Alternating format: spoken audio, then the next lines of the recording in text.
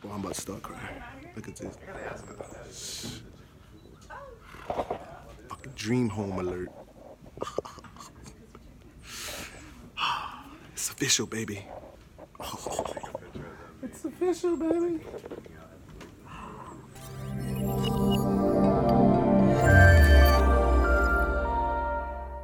This is your boy Ty, just coming to you.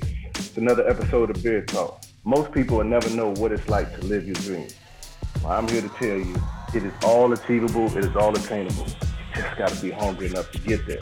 And when I look at people that's out living their dreams, even the people I look at, LeBron Jordan, Sergeant Kobe, even myself, there is a process to living your dreams. And a lot of people confuse living your dreams and being lucky as the same thing. And I don't feel that that's the thing at all. Luck only finds the person who's out working his ass off. Yes, I was able to get our dream home.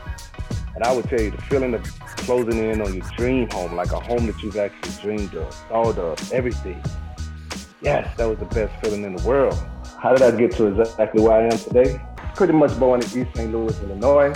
Met my wife, who was also, she was born in North Carolina. Essentially got married in 97 in North Carolina, started to start a family. And through a lot of trials and tribulations, we were still married. We still were able to reach our dream home.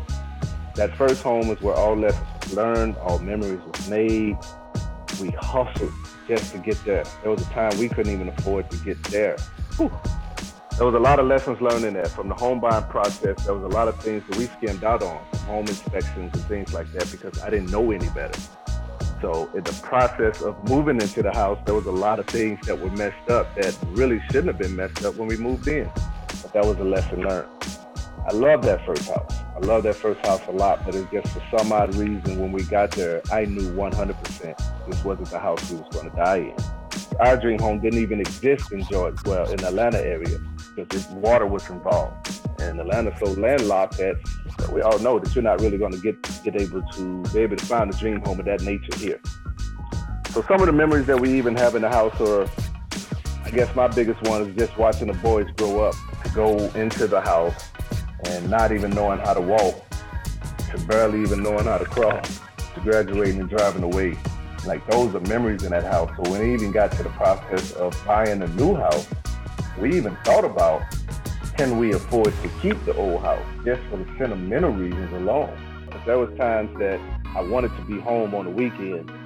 Well, not even the weekends, but every day, but due to military obligations, I was stationed in other states, sometimes other countries. So I could only get home on the weekend. Sometimes maybe take vacation a week here, a week there, but for the most part, it was always an internet dad thing that I had to do. When I did come home on the weekends, it was like I had to fulfill a week or 2 weeks worth of love into like 48 hours. So I would get in on early Saturday morning, and that Saturday I got to do everything from cut hair to cut the grass to ensure that everything in the house that was broken is fixed. This was all part of the process to me getting to the dream house.